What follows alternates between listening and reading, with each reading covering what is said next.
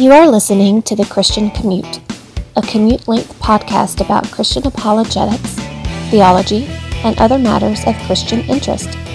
Here is your host, Seth Dunn.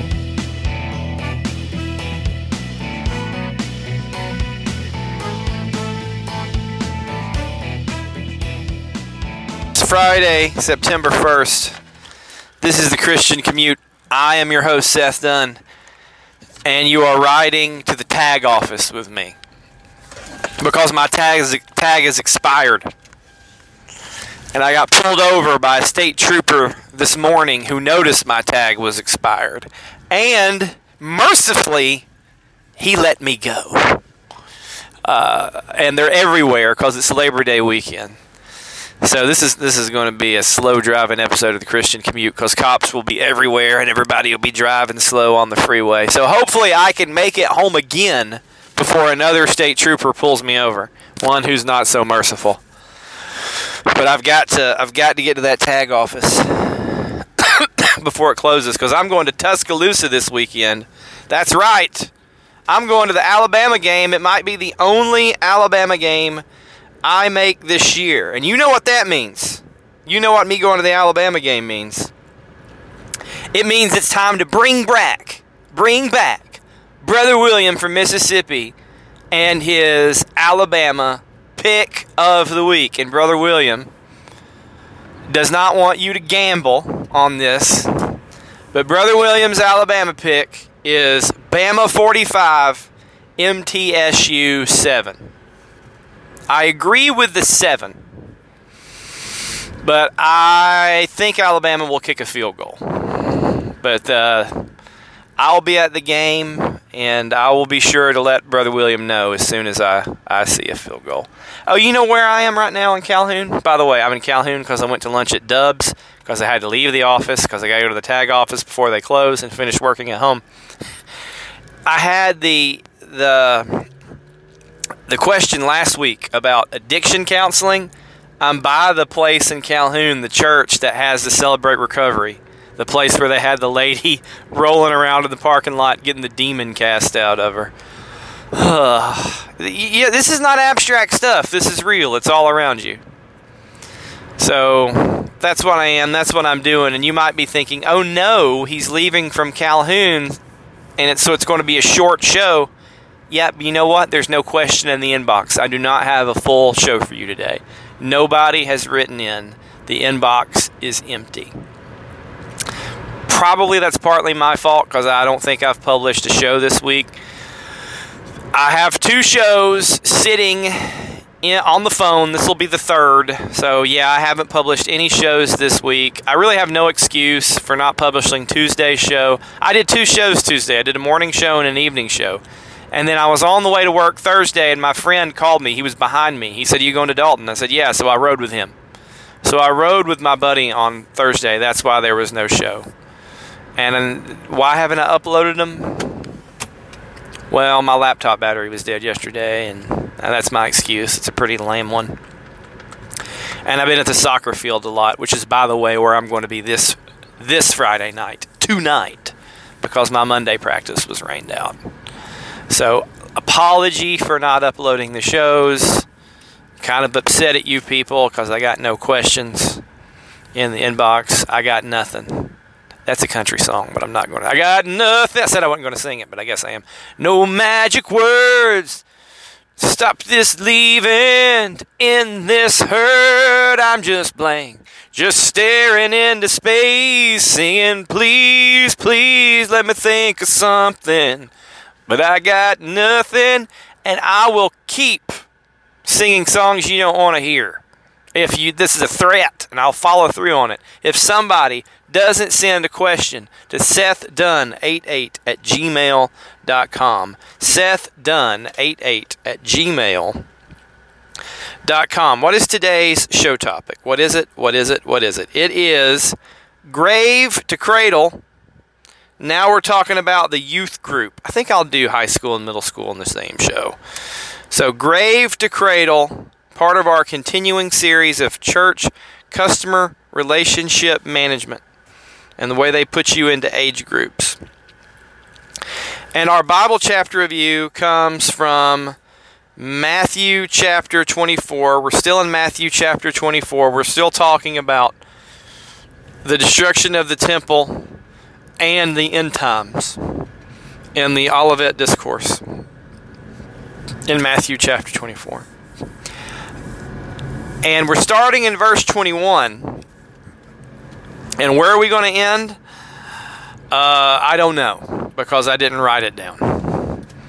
So let me see. I think this is Matthew. I think I stopped in verse 23, because, on occasion, I'll forget to write down where I'm ending. And, sorry. I was at a red light, and I was going to check on my phone, and I've got no internet. You know what? When I don't need the internet, it works. When I have work to do, and I guess I do need the internet when I'm working, but when I'm busy and I've got stuff to do, the internet works fine. When I need to look something up real quick, need to send somebody a text message desperately, doesn't work. And it doesn't work right now. So we're Matthew chapter 24, verses 21 through, 23. For then there will be a great tribulation. Remember, he was talking about stuff before. He was saying there's great destruction coming. Too bad if you're pregnant or nursing, flee the field and don't go back for your coat. If you're on your housetop, just leave. Flee to the mountains. Get out of the city. Destruction's coming. He's talking about coming destruction. He says, for then there will be a great tribulation, such as not occurred since the beginning of the world until now, nor will ever again. And if those days had not been cut short, no life would have been saved. But for the sake of the elect, those days will be cut short. Then, if anyone says to you, behold, he is the Christ, or he is over here, do not believe him. For false Christs and false prophets will arise and provide great signs and wonders to mislead, if possible, even the elect. And that is Matthew chapter 24, verses 21 through I don't know. Sorry. And that's a continuation of what we've been talking about. Now that word there in English that we use, tribulation, by the way, that's Strong's Greek 2347, if you want to look it up.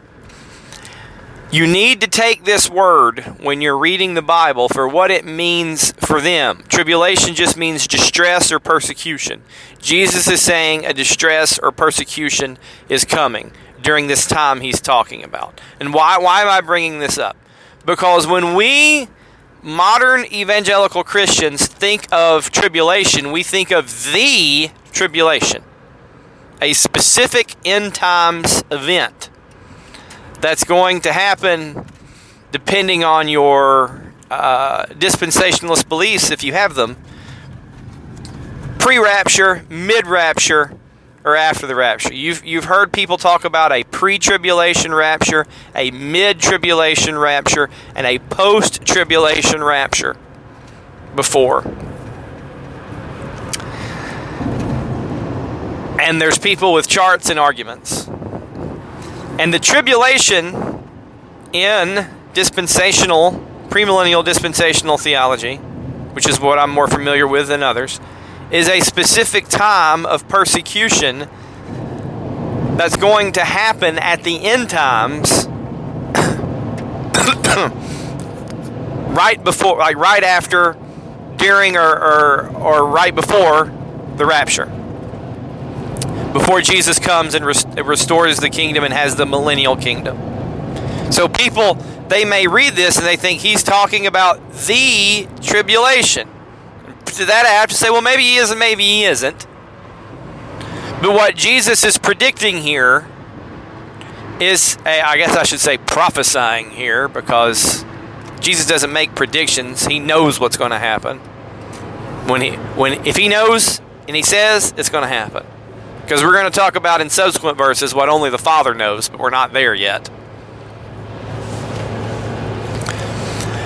There's a period of tribulation, and it's going to be horrible. So much so that people need to flee from it. And it's tribulation that he says is going to be, nothing's occurred like this since the beginning of the world, nor ever will again. And again, there's question, was he talking about something that's already happened? By now has already happened, and so that will happen in 70 AD in later years during the Roman Empire, or is it something yet to happen that's going to immediately precede the end times? So is Jesus talking about something that happened in the first century already, or is Jesus talking about something that hasn't happened yet?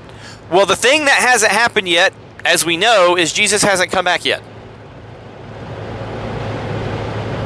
And there is going to be some kind of distress that goes along with that.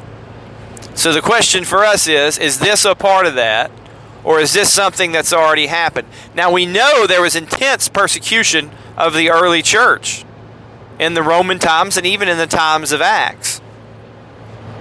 And we still see some of that today, so people might read that and they say, well, what he's talking about is so horrible that it's never happened before.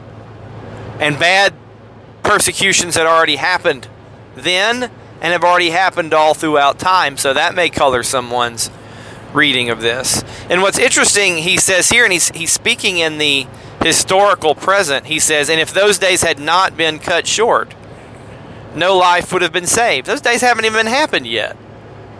It's just interesting to me that he's talking in the historical present, and it makes me think that he's talking that way because he's going to reference Noah later. We'll get to that when we get to that. And why are they cut short? And it's for the sake of the elect. So who's being persecuted here? Is it everyone? Was it everyone? Is it just a distress of everyone, or is it a persecution of the elect? Now we know in the destruction of the Jerusalem, it didn't matter if you were Jew or Christian, you were getting destroyed by Titus and his forces. And that's how a lot of wars and disasters and famines and wars don't usually discriminate based on your religious preference.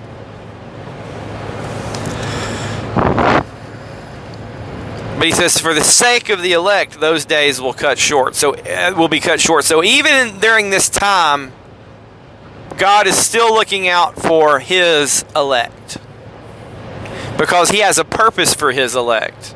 Now, sometimes Christians are killed in these horrible events, whether it be persecution, war, or famine. But as a whole, the elect always remain as a witness for Christ to do our good work that he has for us. And what's interesting here is he goes back once again to the warning, and he says false prophets are going to arise and make these false prophecies and mislead people.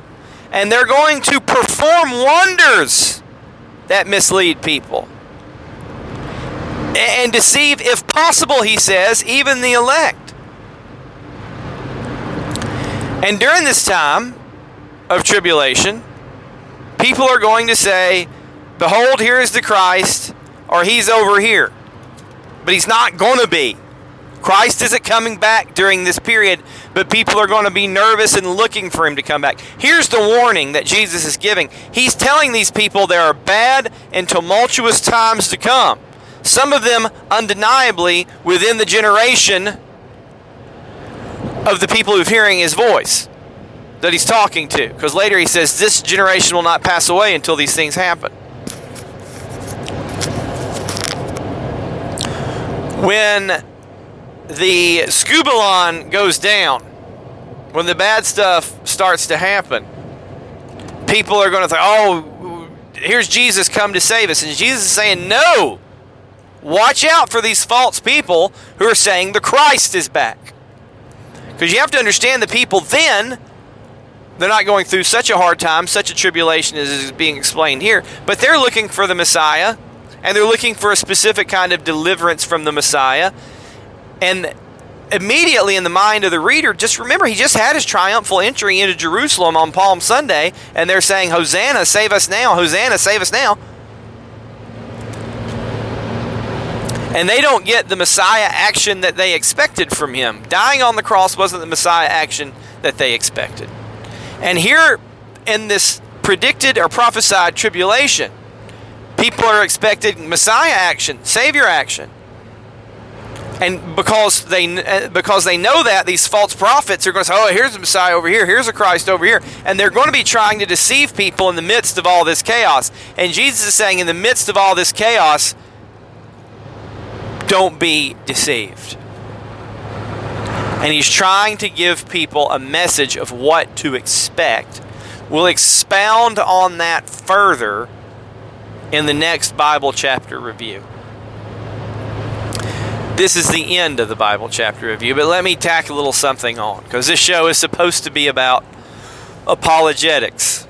All right? Remember, I have a master's in that. Remember when I started doing the show, I'm like, this is going to be a podcast about Christian apologetics. We're going to learn to defend the faith. Okay? This is a passage you need to be familiar with when you're dealing with skeptics, whether they be atheists or Jews or otherwise, just any kind of non-Christian who's rejecting Jesus or rejecting the Scriptures. Unless you're a preterist, because then you can just say, of course, this already happened. Down at the bottom here of the page of the Bible, if you were reading this on a page, it would say, this generation will not pass away until these things happen. So we know that generation has passed away by now. They're gone. And they've been gone for almost 2,000 years. We also know that the end has not come yet.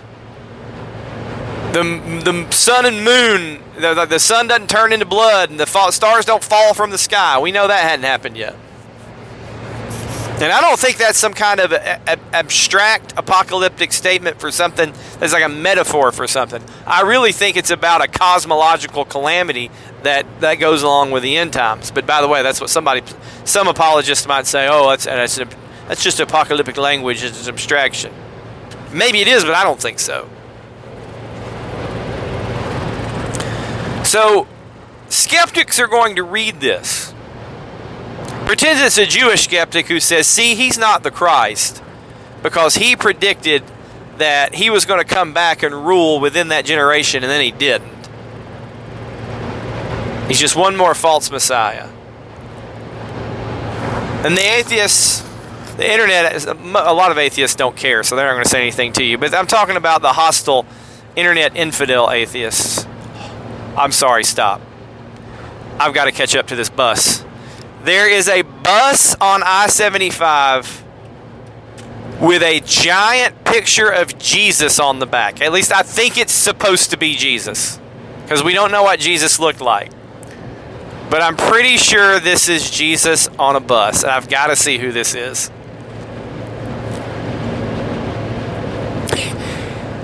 And it says, I think there's text on the bus. It says, I love you. So it's a big picture of Jesus that says, I love you. I gotta say, like, is this a band? Is it the people in this crazy Calhoun prophecy conference? I've got to know. I've got to stop the show and know. What's this say? Royal Ranch Ministries. Royal Ranch Ministries. It looks like there's a bunch of singers on the side. You are loved, John 3:16. It's some kind of tour bus? Or no, it's a Freightliner. It's a semi. I think it's like a musician tour trailer with a giant picture of Jesus. I'll let you people debate whether that's a giant second commandment violation or not. Anyway, what was I talking about? Oh yeah, I'm not even, I don't know if I want to get to the show topic. I'm almost home. Apologetics. Yeah, that's what I'm sorry. A giant picture of Jesus distracted me. Or what they think Jesus looks like. Apologetically speaking.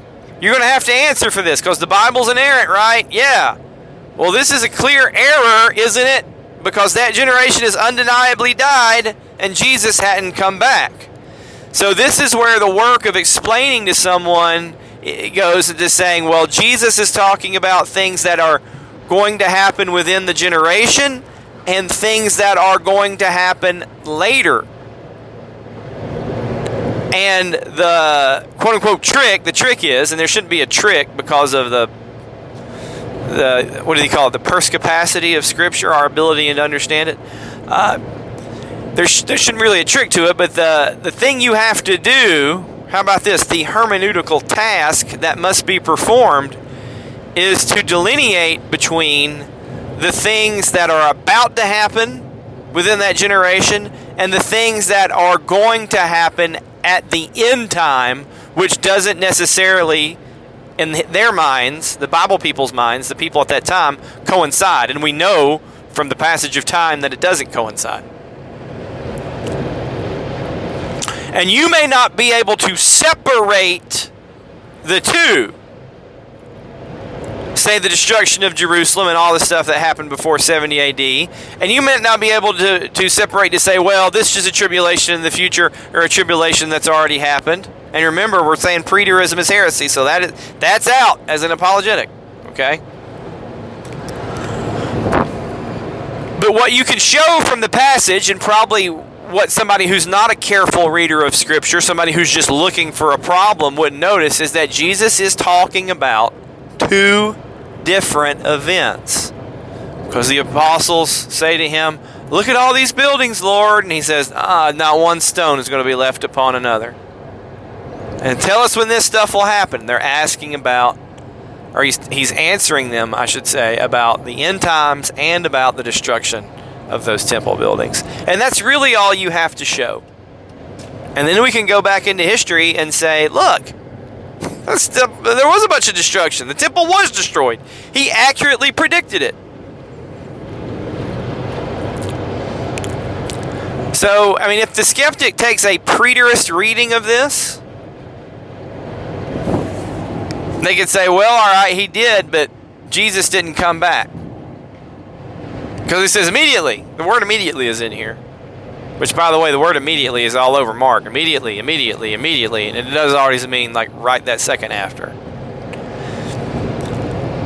So even if your eschatology is not real sharp, and mine's not real sharp, for the sake of defending the faith, you need to familiarize yourself with this passage. And that sounds silly because you're supposed to familiarize yourself with all of Scripture, because all of Scripture is God-breathed, useful for training and teaching.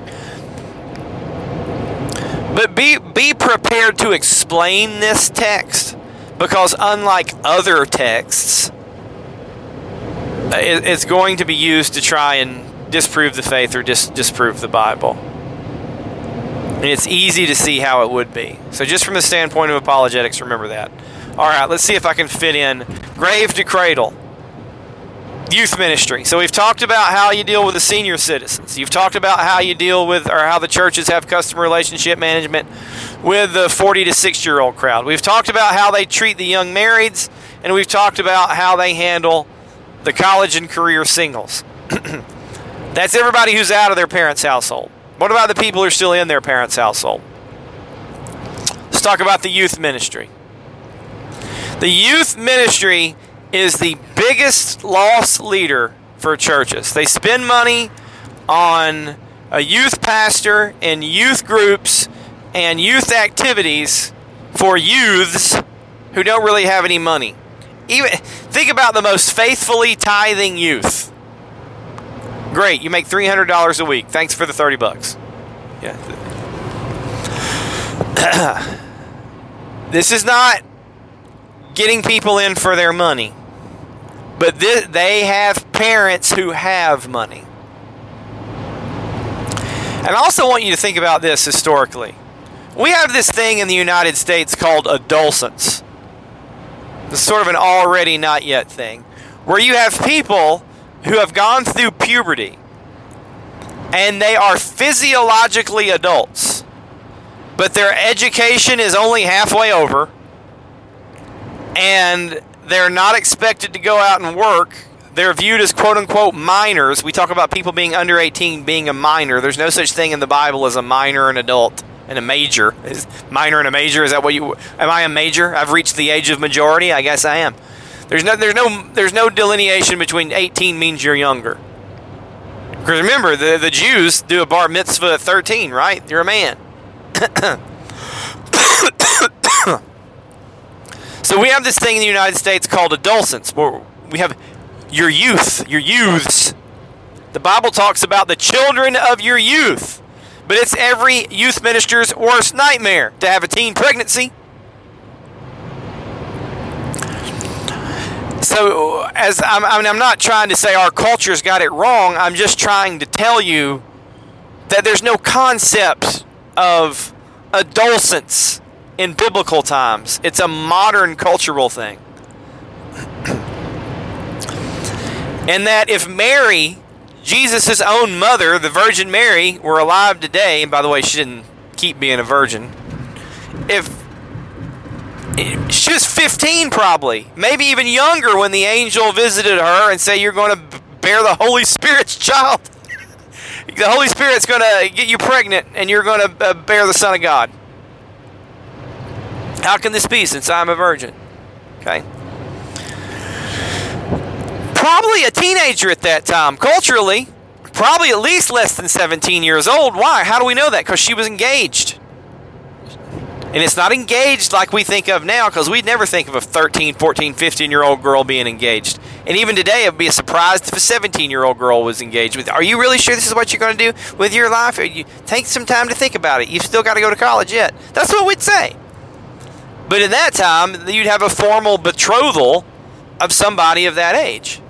And if Mary was alive today, at the time Gabriel came to her, she'd be in a youth group somewhere.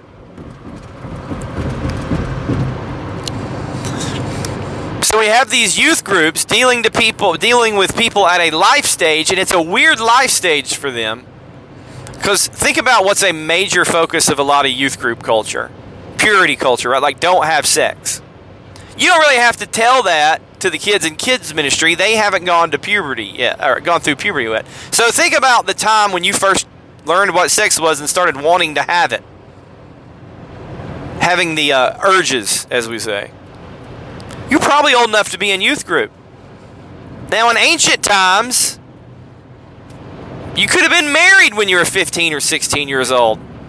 I mean, my granddaddy Jim was born in, I don't know, the teens, I think. He lived to be 94. I think he got married when he was 17.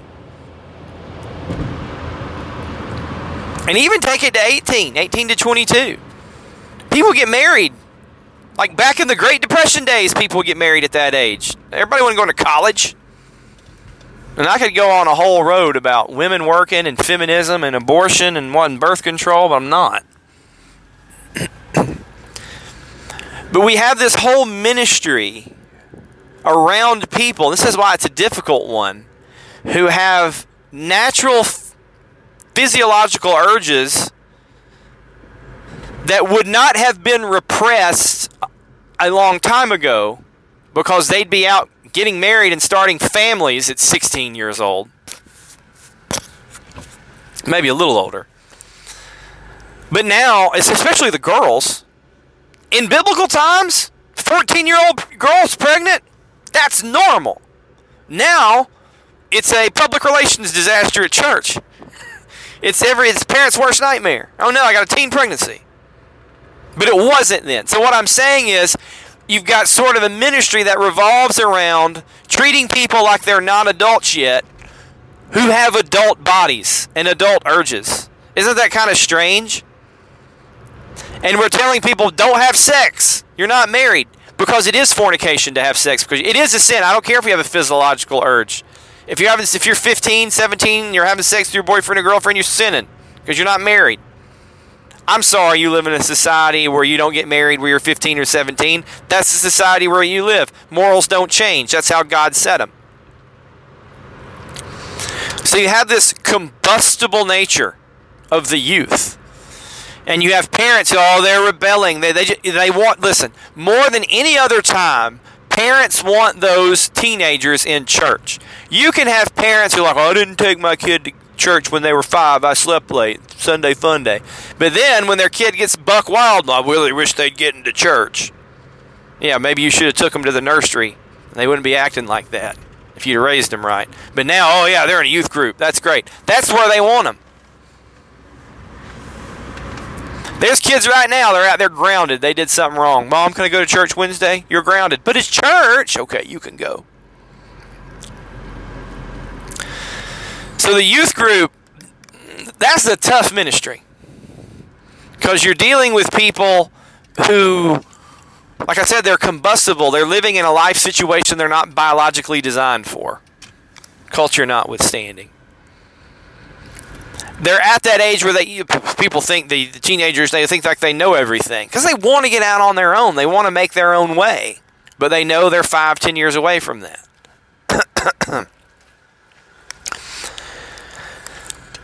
But like I said, you got parents who desperately want them in that. And if you can get those youth into your church, you can get those parents into your church, and then you can get that money. And I'm going to tell you this. Youth ministers know they're dealing with a lot of unregenerate people. Okay? We're going to talk later. When we get on to the Bible chapter review of Matthew 24, Jesus is going to say, where the carcass is, the vultures are. Right? When you see vultures flying around the sky, you know there's something dead or dying laying on the ground. Okay? Where the teenage girls are, the boys are. We know that. So when you get teen girls in a youth group, and they could be the white or pure as the driven snow Christian girls, they're going to attract boys who are just there because there's girls there. And, I think girls at that age like to be around boys too. We got the double standard in our society. Girls aren't supposed to feel that way, but we know they do.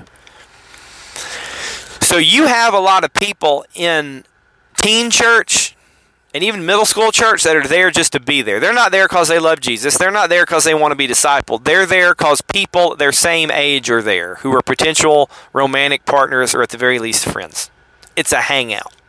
We know there's adults at church who are phonies, who they just want to, even deacons at church are like, they own an insurance company or something like that. They are small business people, they're lawyers, they're whatever, and they go to church, they're used car salesmen, they go to church so they can get business and be seen as somebody who's participating in the community, but they don't really believe.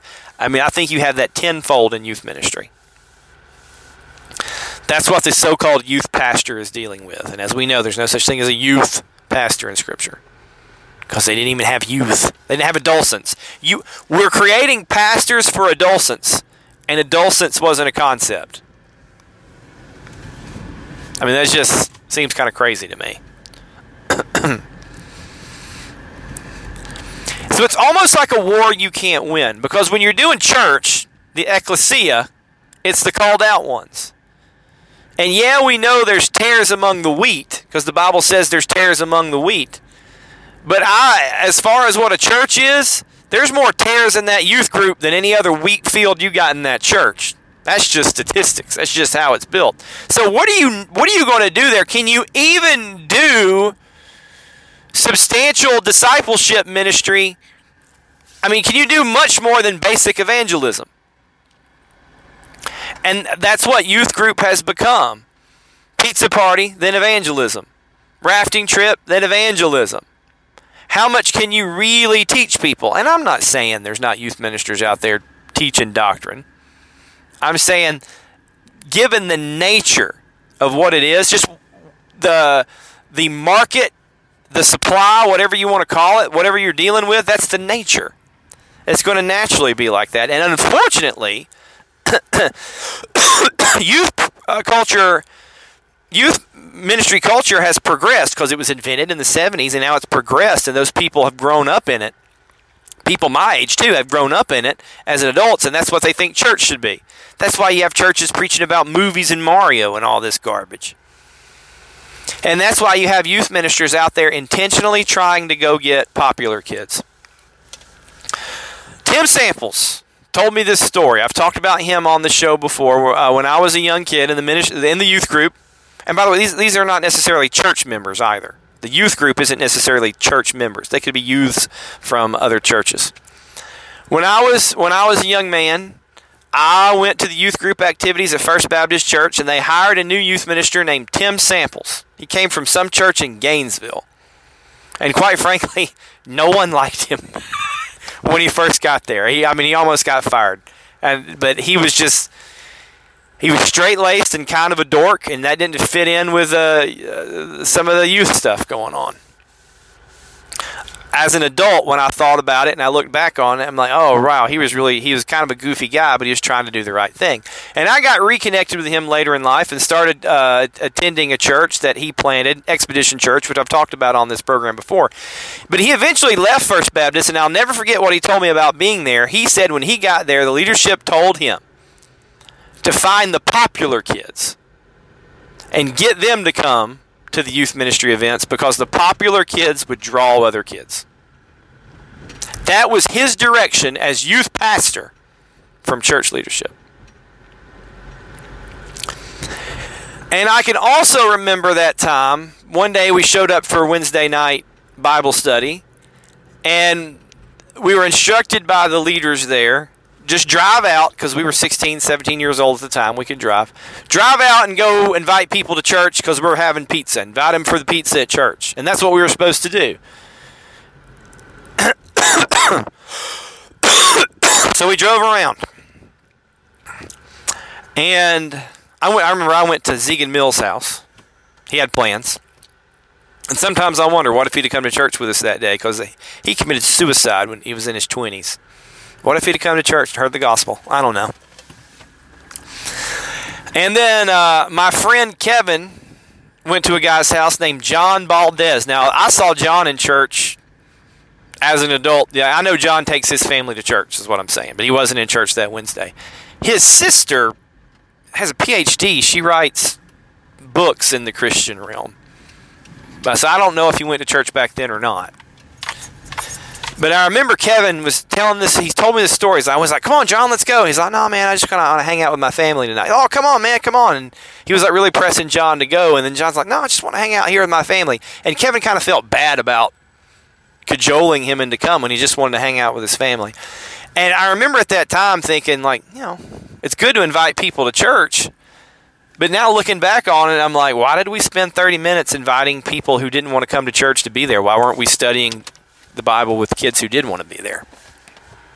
And there's a reason for that. Because by and large, and this is a generalization, by and large, youth ministry is about trying to grow a group of people who'll get you connected with adults, namely parents, who'll come to the church and have money and support the church. You can tell me it's about evangelism.